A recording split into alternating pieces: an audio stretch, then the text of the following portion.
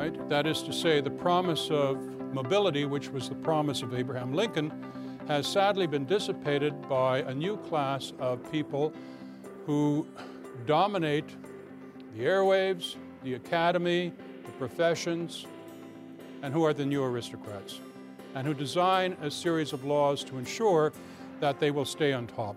And how do you do that if you're an aristocrat? What you want is a series of laws and institutions that will prevent the spawn of your gardener and your maid to move in next door to you.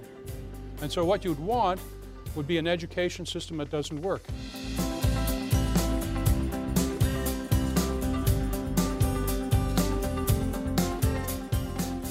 Welcome to the Acton Vault Podcast, a product of the Acton Institute for the Study of Religion and Liberty. I'm Gabriel Jaja, producer.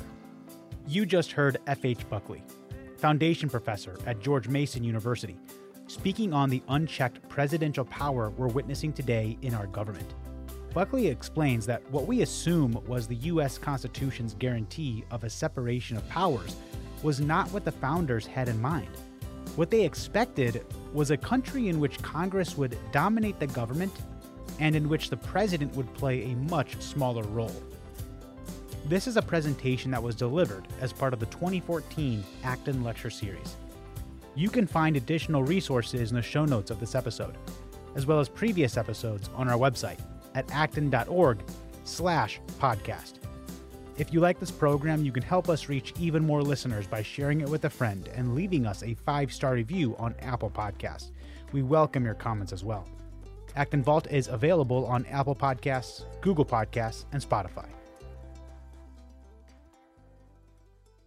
I want to firstly tell you how wonderful it is to be here.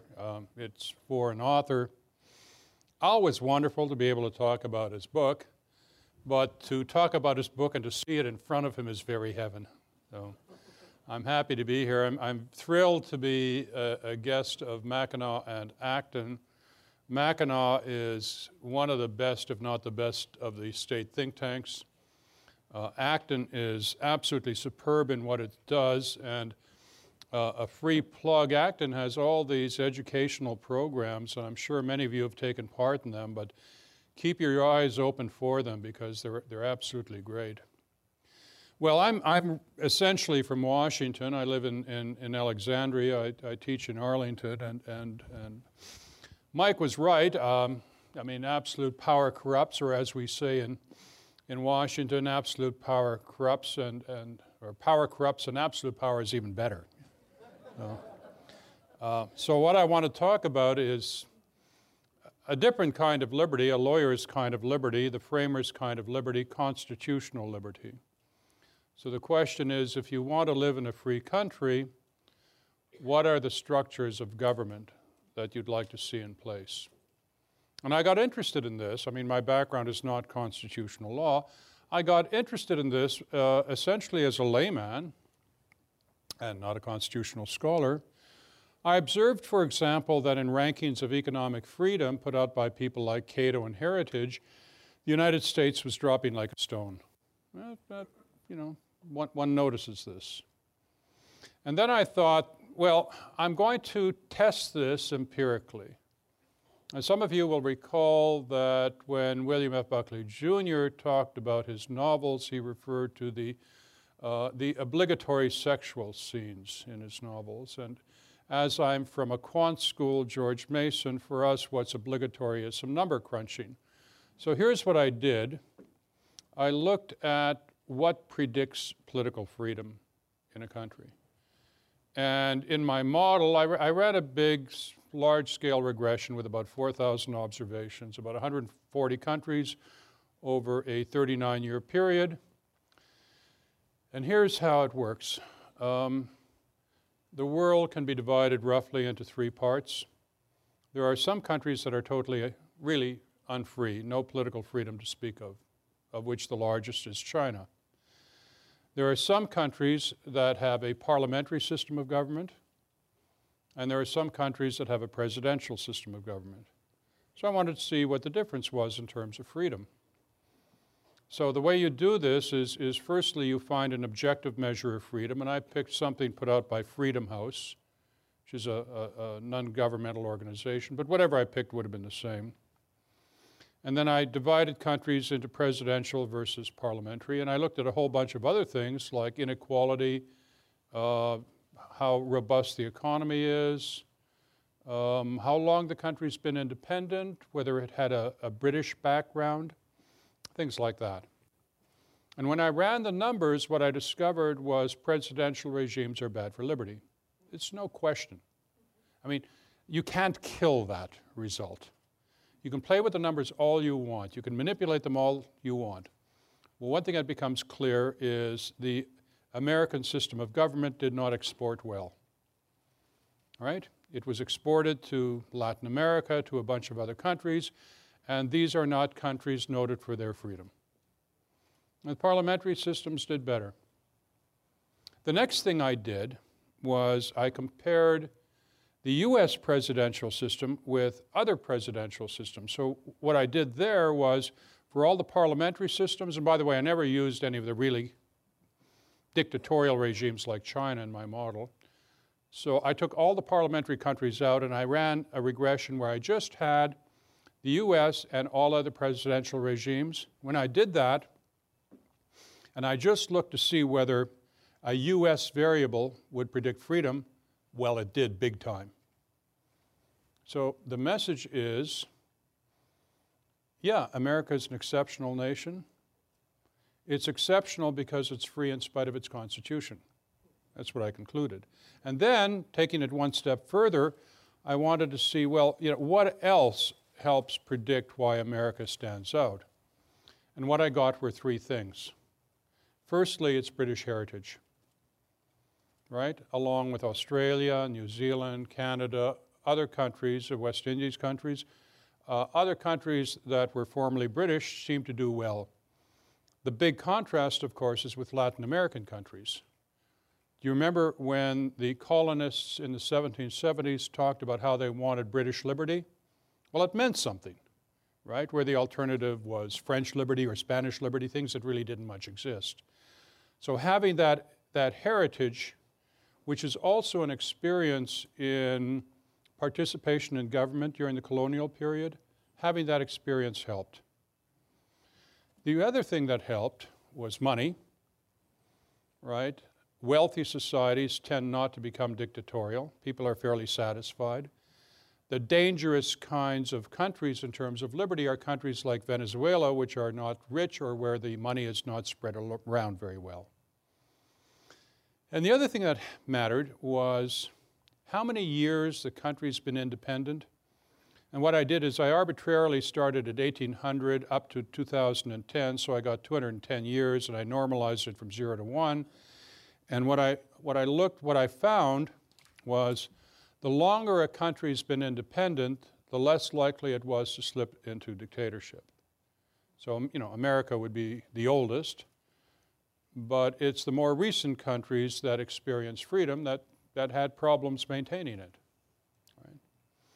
So in other words, yes, America is an exceptional nation, but it's not because of its Constitution.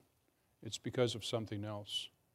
By the way, in terms of that independence variable, recall that in the 13 colonies, their history began not in 1776 or 1787, but long before. And in the case of Virginia, it went back to 1607. So 40% of Virginian history is colonial history. And that was a history of people, going to Williamsburg or going to Richmond and participating in government, right? And experiencing fights with the governors at the time, which was called the gridlock of the time. So there I was. I had this rather unpatriotic result, right? I have a joint background. I mean, I'm Canadian as well as American. I became an American citizen recently, not so long ago, in April 15, tax day. Tax day, come on. They said, here's your citizenship and here's the bill too, right? So I didn't feel terribly patriotic, right? I came up with the wrong result there, but the numbers don't lie. And I've been interviewed on this, and people said, it sounds to me like you're pumping for a parliamentary form of government. They said, Americans won't like that. I said, that's funny, it was huge in Canada. You know. So I then went back to the framers, and I'll tell you something, if you want to read a brilliant set of materials on the structure of liberty, on constitutional liberty, you'll never do better than the framers' debates, transcribed by Madison. Not the Federalist Papers, but the framers' debates themselves. And I realized to do this, what I'd have to do would be to diminish the role of the Federalist Papers, and that was a labor of love. I mean, come on, you know, little Jemmy Madison, the hypochondriac who outlived them all. That was the fun part of it, right? What I enjoyed was going to see the actual debates, because there you had real live people arguing with one another. And everything was on the table. And we'd like to think, well, of course it had to turn out the way it did, but not at all, right? A country could have split up. It very nearly did split up. There was a British spy there. All the proceedings were to be kept quiet. Well, somebody blabbed. Right? One delegate said, I don't trust you, gentleman from the North. Another delegate from the North said, we may take a war to unite this country, and then you'll see some of you people hanging from the hangman's noose. That was how they talked. It nearly fell apart. You'll never see this in the Federalist Papers. But that's a selling document, written, by the way, by two people who were most disappointed by the result, right? Hamilton didn't want anything like that, right?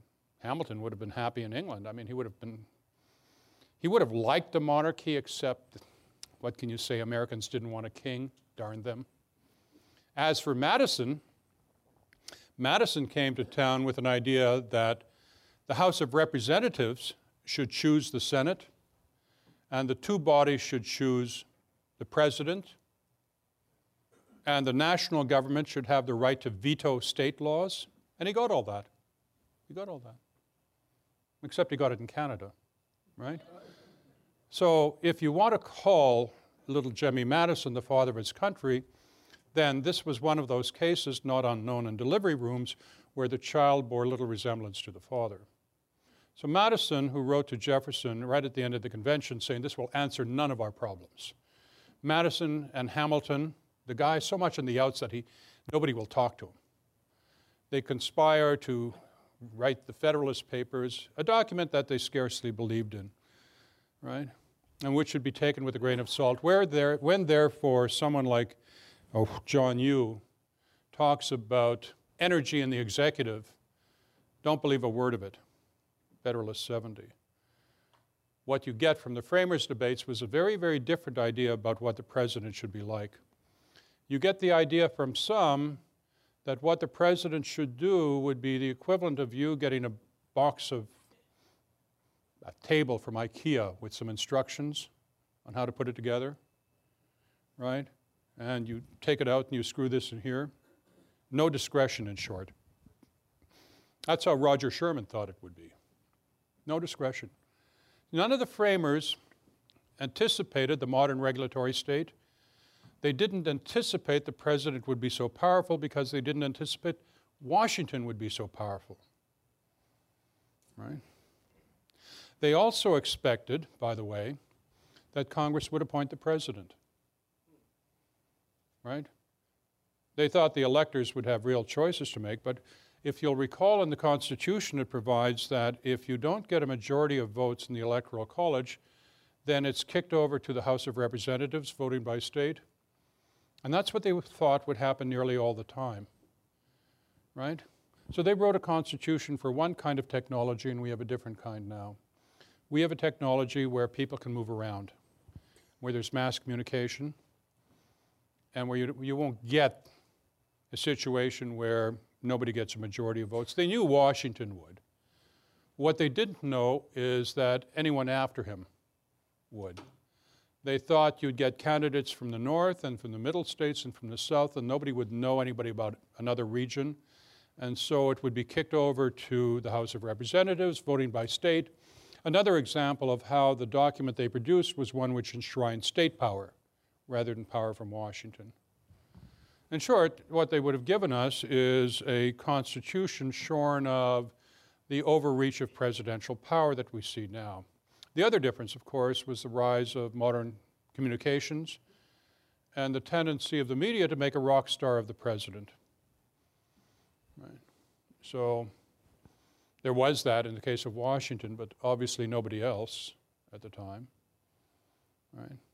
And you put all that together, you know, the rise of the regulatory state, the rise of the power in Washington, right? The national candidates that emerge, the role of the media in making rock stars of presidents, and what you end up with is a very different kind of constitution, right? One not even like the Constitution of Separation of Powers, which is not the one the framers wanted, the one that developed later on. What you get is a constitution of an overpowerful president, and that is, if one is interested in liberty, a problem. By the way, when I wrote the book a couple of years back, you're always predicting the future, aren't you, a little bit? Right? And so I had to worry, would the clock turn back? Would we see a more modest president? But happily, Obama was with me every step of the way, right? I suppose I have a bit of a vested interest in the bad result here. So now we end up with a regime in which the president can make law by diktat and not enforce the kinds of laws he doesn't want. And there isn't much one can do about that, right? The separation of powers, which was thought to be such a great idea in the Federalist Papers, describes a constitution now long gone. And indeed, the idea of a separation of powers makes the president all the more powerful, because what it produces is the gridlock of divided government and a president who says, if Congress does not act, I must do so. And he is encouraged to do so by many members of the media, by the New York Times, by a lot of Americans, right?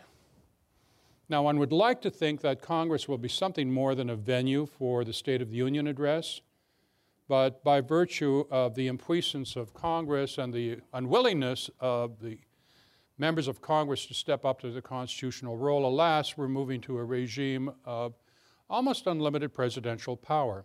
So you'll recall that I said that presidentialism is not good for liberty, or presidential regimes are not good for liberty, and America is free, right? But if you had to wonder where things will be 30 or 40 years from now, then you have to wonder about how it is the case that of all the countries that have a presidential regime, almost America only is the only one that's politically free. By the way, I don't say that it's the only country, the only presidential regime that's politically free, but name three. Not so easy. Mostly they're like Costa bananas. Yeah. Well, we're not going to get there soon. We may never get there. But the rise of power in President Obama makes one wonder, right? There is one last pathology, I might call it, to the American Constitution. And then we'll take questions. And that's one that will not have occurred to you as in any way important, but which seems to me very important, and that is that in a presidential regime, the president is the head of state as well as the head of government. What I prefer is what I call Jack Sprat's law. Jack Sprat's law, Jack Sprat, you'll recall, ate all the lean and his wife ate all the fat, and together they licked the plate clean. And I say countries are freer when the ceremonial fat of head of government is separated from the lean meat, or the head of state is separated from the lean meat of head of government. Because when you put them together, disagreeing with the president turns out to be slightly disloyal.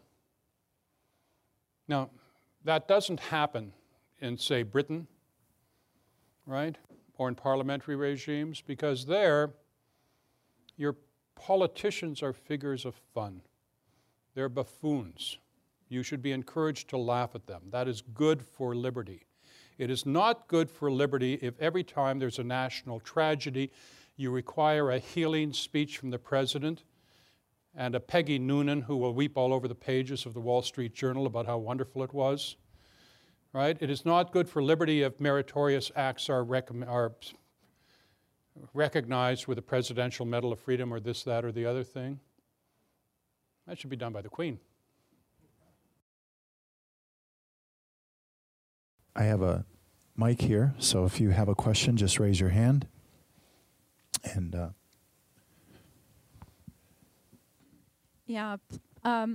please forgive my not understanding. When you talked about exceptionalism to begin with and those factors, you didn't mention the United States being the only self-proclaimed nation being based on the foundation of two major religions and our moral religious foundation. Does that play into exceptionalism? I know that's hard to codify. And if so, where are those religious folks who need to reassert God, not state, as supreme? Well, I agree with much of what you said, to the extent that I think that nearly all of our morality is parasitic upon Christianity or Judaism. But did this influence the founders? It influenced the people in 1776 greatly. As for the people in Philadelphia in 1787, most, I expect, were sincere Christians. I'm sure of that. Do you recall that incident where that notorious deist, at the time when the convention was about to split apart, when it looked like we'd end up with 2 or 3 different countries, where he said, "Gentlemen, if it's the case that not a bird can fall from heaven without the intervention of the divine, how is it we have forgotten to seek the aid of the divine here? Let us ask to have our meetings blessed by a minister of the cloth." And someone said, I think Hamilton said, well, the plain fact is we don't have enough money to do that. And someone else allegedly said, yes, and we have no need for foreign intervention. So there were some deists amongst them. I mean, my homeboy, George Washington, attended Christ Church in Alexandria, but never took communion. Many of these people, I think particularly many of the Virginians, were high and dry Anglicans. And they had kind of missed the Great Awakening of the 1740s. One saw more of that after the Second Great Awakening. Lee, another homeboy, did take communion at Christ Church. There is a theory that we become increasingly religious as a nation, that indeed we started as a frontier society. Frontier societies are not particularly religious and become more religious in time. I'm not sure if I don't think that's true anymore. But yes, there was a religious impulse at the founding. Probably less so for many of the South American countries 30 years later. I haven't answered your question, but I've talked around it. Yeah.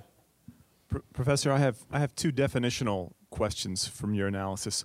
One, is it at all helpful to think of China, of communist China, as a democracy, but with extremely limited franchise? Just the 3 million members, whatever that, do they vote sort of secretly or whatever among themselves? And 2, could you say more about what is really the difference in a presidential system? Is it the direct election of the president? How are you defining a presidential system? Well, I'll take the second one first. If I forget the first, you'll tell me.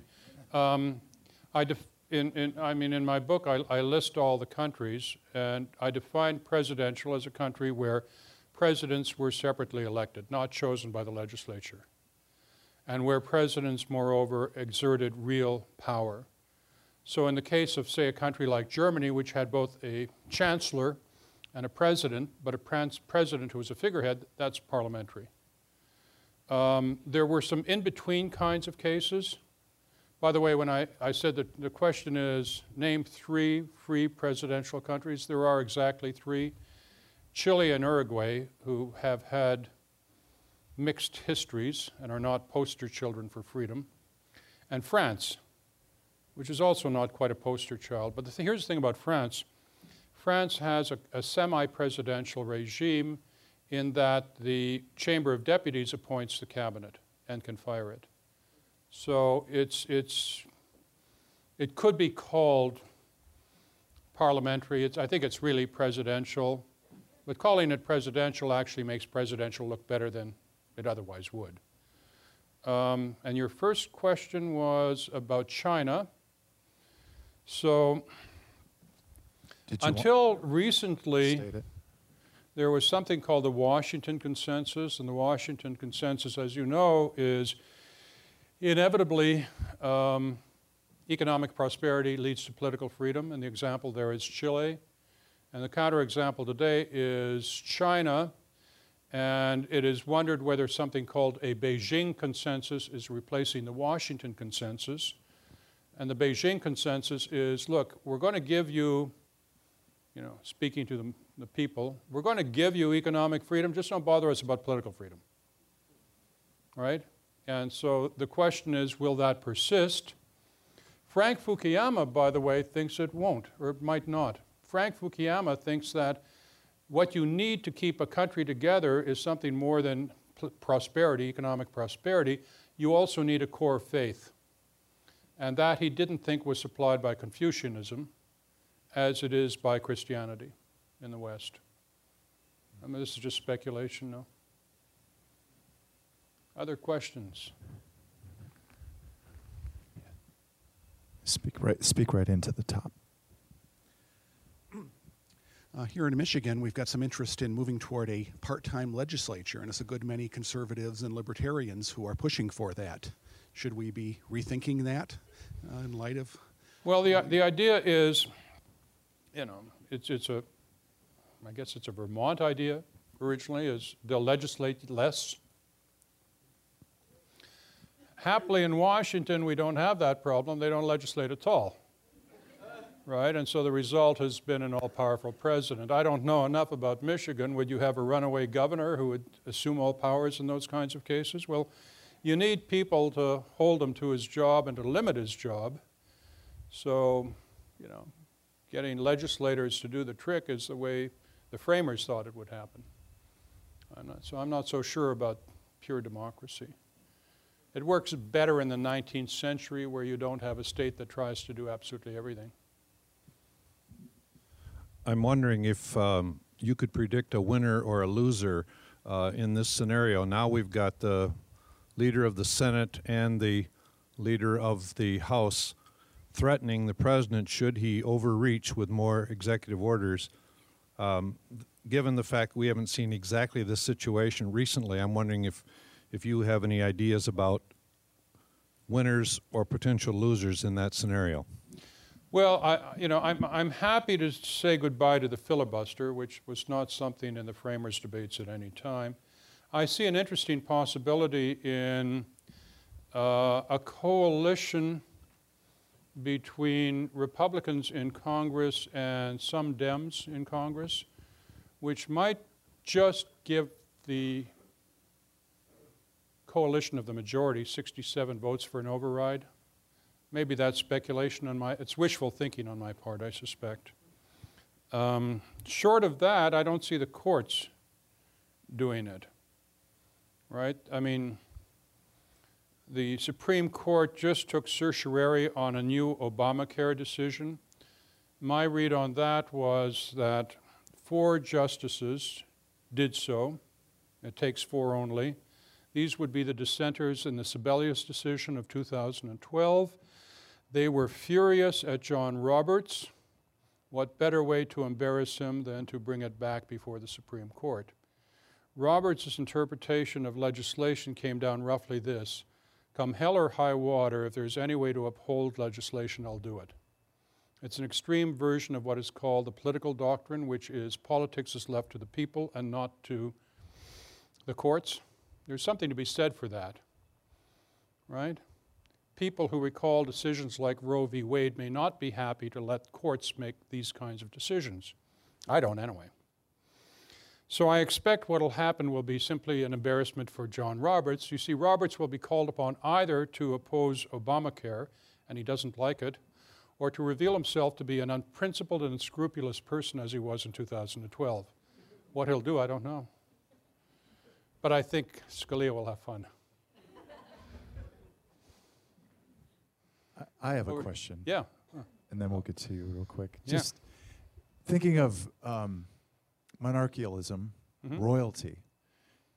Do you see, even in our own system now, it started with Camelot, and a particular Joseph Kennedy, who envisioned for his family a pedigree of leadership, and it's happened successively.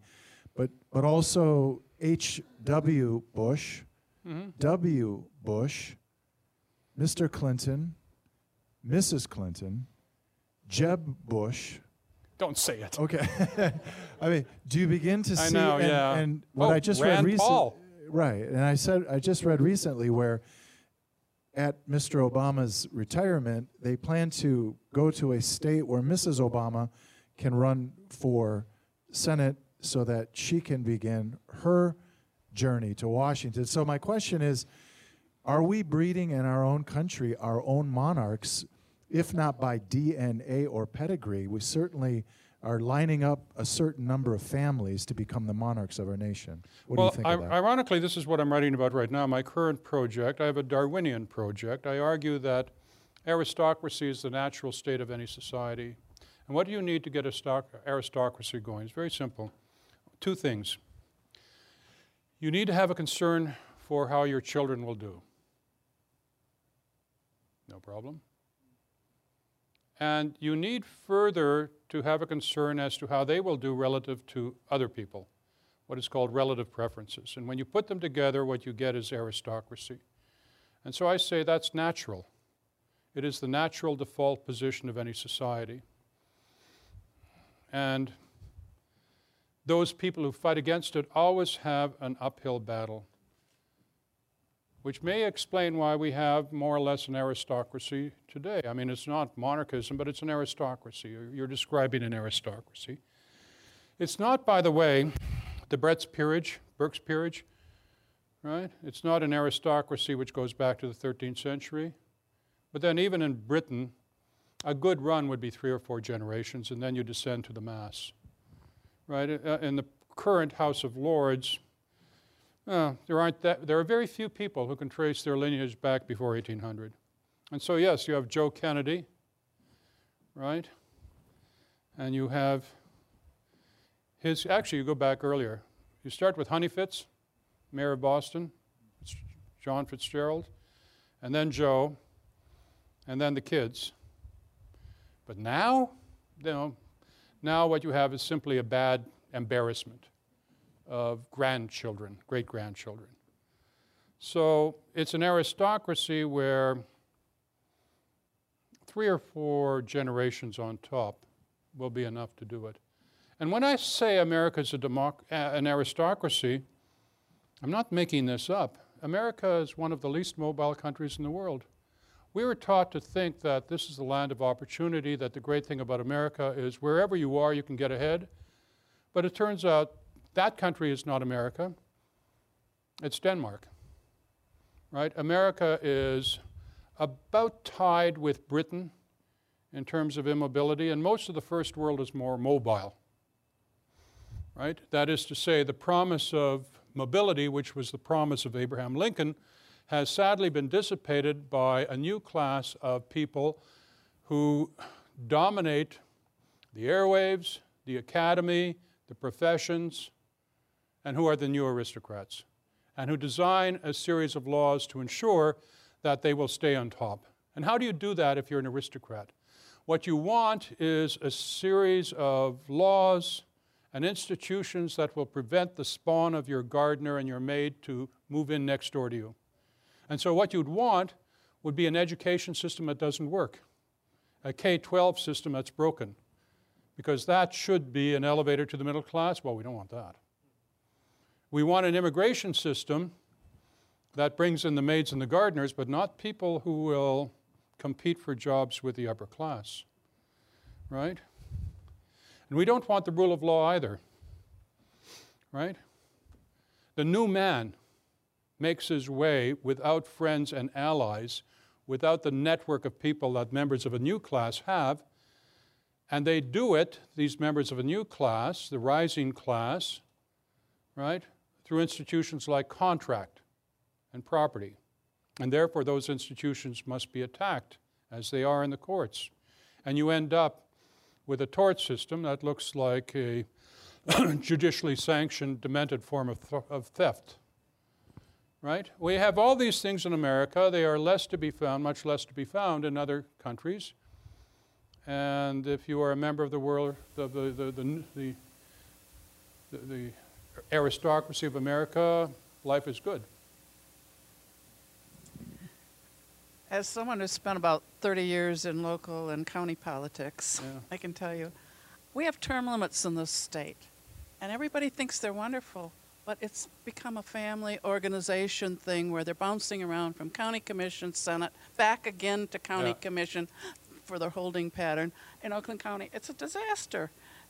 But people still love their term limits. They think it works. And one of the things that's come up a lot lately, I have a club, and we had a speaker the other night, a Republican club, and he had run and lost, but he wanted to talk about the apathy that's out there, because people just don't feel like their vote really means anything, that, you know, the money's going to buy the positions and that's it. I might as well stay home or go to work that day and make a few bucks myself. And then the other thing I wanted to just touch base with you on is Jonathan Gruber and his brilliant comments that have just come out on how they developed Obamacare and created it so that it would be cumbersome, burdensome for everybody to read, because the stupid vote, that was the only way they get it past the stupid voters. But what I noticed in the whole thing was they got it past the stupid Democrats too in Congress, and they'd all lost, most of them. So, well, you remember you had to pass it to see what was. So what you're saying about coalitions being built with the Democrats, I think it's very possible. Yeah. Well, you mentioned a number of things. By the way, this Gruber guy, I mean, look, I've read it. I mean, the places I look for my news, yeah, it's been all over. But has it been in regular newspapers? I mean, I didn't see it in the Washington Post. Yeah. So you have a class of courtiers in the press, right? And a back and forth street between the administration and members of the media. You know, term limits was something the framers spent a lot of time talking about, and it really interested them. And they were kind of divided on it. I mean, they saw problems with term limits. I mean, they did the revolving door, which is certainly there. They weren't paying that much attention to. You know what they were worried about was end period misbehavior. And end period misbehavior is what we have now with President Obama. So put yourself, I mean, try to imagine what his incentives are right now. You know, I mean, he's weighing things on the scale.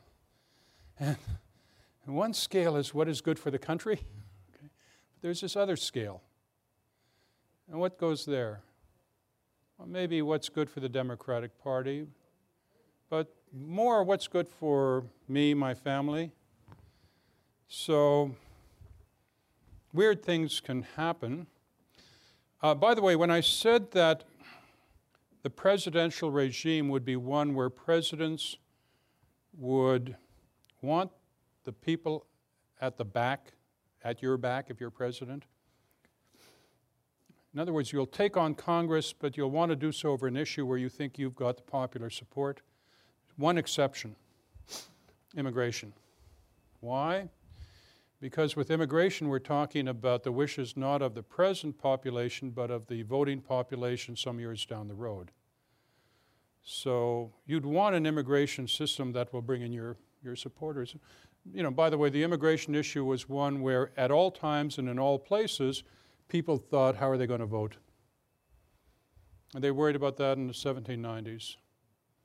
You know, the open door policy from Lincoln's time to the 1920s, right, came at a time when immigrants split their votes, right?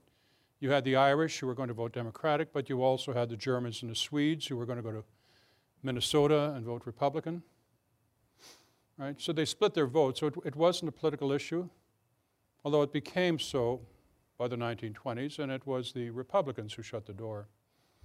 My thought on immigration reform is unless you take on family preferences, it's not worth doing. We have time for one more question. A good one. John, do you have a question? John has a question. Okay. 6 years old. This ought to be good. Oh, don't patronize the kid. Why is it called Acton Institute? You better ask your dad about that one. I didn't even hear. Well, he asked, why do we call it the Acton Institute? I'll take care of that one. Yeah, I was wondering too. Why not Acton Foundation, Acton Center? Well, whatever. Yeah. Earlier you spoke about congressional gridlock and, whoops. Speak right to the top. Earlier you spoke about gridlock, okay.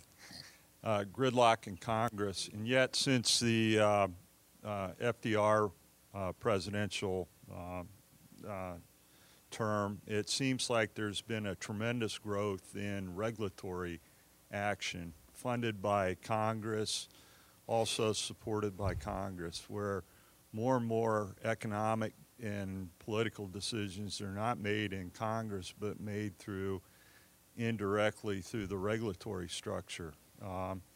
Has this played any part in your analysis? Let me say two things about that. Firstly, it's a different country than it was 50 years back. 50 years, I mean, we're living with divided government, but we've often seen divided government. I mean, the great exception was Congress in 1934, the great 100 days of FDR, where a ton of legislation was passed and the White House would send it down and it would be knee-jerk approved by Congress. Right, that's the exception. Studies of how Congress and the presidency worked in the 50s, 60s, and 70s report that there was as much legislation passed in divided Congresses as in Congresses where the party was the same as that of the president. What's the difference now? The difference now is we are a much more divided country, right? That many of the people here, I suspect, whatever their politics, would end up agreeing about people they liked back when. A lot of Kennedy Democrats, I suspect, around. I mean, that was the Conservative Party back then in some respects, right? So the idea that I am defined by the party I belong to rather than by being an American, that's fairly new, right? The Pew folks run their surveys report that people are likely to get defriended over political disputes, right? I mean, we just don't have friends so much on the other side. Religion probably plays a part in that. One used to go to churches where you had people all over the map in terms of their politics, and less so now. I mean, some people don't go to church, 20%, right? But it's also the case that you tend to people of your own political ideology, that it dominates everything. And so divided government is much more likely to produce gridlock than today. What you asked about was the regulatory state. Yeah. The regulatory state has grown in parliamentary and presidential regimes at an equal clip, right? At the time when there is the New Deal here, there are the same things happening in Australia or Canada, right? The regulatory state grows by leaps and bounds all over the world, the first world, at about the same time. More in the States, I admit. Why? Because it's bigger, richer. But this is a reason why presidential government has become more powerful, right? People in the past used to say this is a new tyranny. Lord Hewart in England in 1929 wrote a book about this, called it The New Despotism. The despotism was regulators making decisions without being controlled by political leaders. It's not like that. Many of you perhaps saw a TV series from Britain called Yes, Minister. And the idea behind it, the conceit behind it is, you get a new politician in office, and he's given one ministry or another, and he knows beans about the subject, but he's got his personal private secretary who's going to make all the decisions, right? And whose art it is to hide the art, who will somehow let the minister think the ideas are coming from the minister, but he's really running the show. Well, that was an amusing fiction, but it was only a fiction, because the decisions are made by politicians.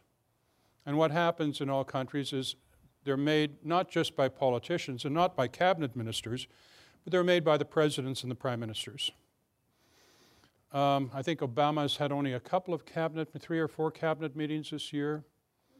One has cabinet meetings. What is the purpose of a cabinet meeting? It is not to get a discussion going about how to run the government. Rather, it is an opportunity to tell the cabinet members how to get with the message, right? Because the decision comes from on top. And that's whether or not it's parliamentary or presidential, right? The difference is in a parliamentary regime, there are ways of keeping the power of the leader, the executive, constrained. He has to appear before Parliament. He can't hide behind a lectern. You know that Obama showed up at the Lok Sabha in India in 2010, and the members of Parliament couldn't believe it. He had a lectern with what was that glass mirror? The teleprompter. They had never seen a teleprompter. I mean, who would have a teleprompter in Parliament? It's against the spirit of the thing. Instead, what you're supposed to do in Parliament is, if you're the Prime Minister, is show up all the time and be aware of all of the questions that can be thrown your way, and to answer them in a spontaneous and witty manner, and in Canada in 2 languages. So, how would Obama pass that test? We know George Bush wouldn't. Clinton might have done well. No. It brings a different kind of leader to the fore, where you don't have that kind of check on your egotism. It makes you a little more humble. So the egomaniac doesn't work so well in a parliamentary regime, right? He can't separate himself in a cocoon, right, granting interviews only to some adoring, fawning reporters a couple of times a year. Instead, he has to face people whose mission in life is to take you down, right? Or, in my family, like the dinner table. Well, please join me in thanking Dr. Frank Buckley.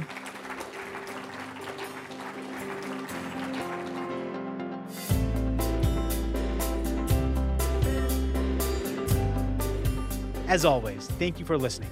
Our team loves putting this podcast together for you. It's encouraging to hear from our listeners. Feedback is incredibly important to us because it lets us know what you like to hear more of. If you're familiar with our past content or have attended an Acton event and would like to see it in a future episode, you can email us at producer@acton.org. Until next week, for Acton Vault, I'm Gabriel Jaja.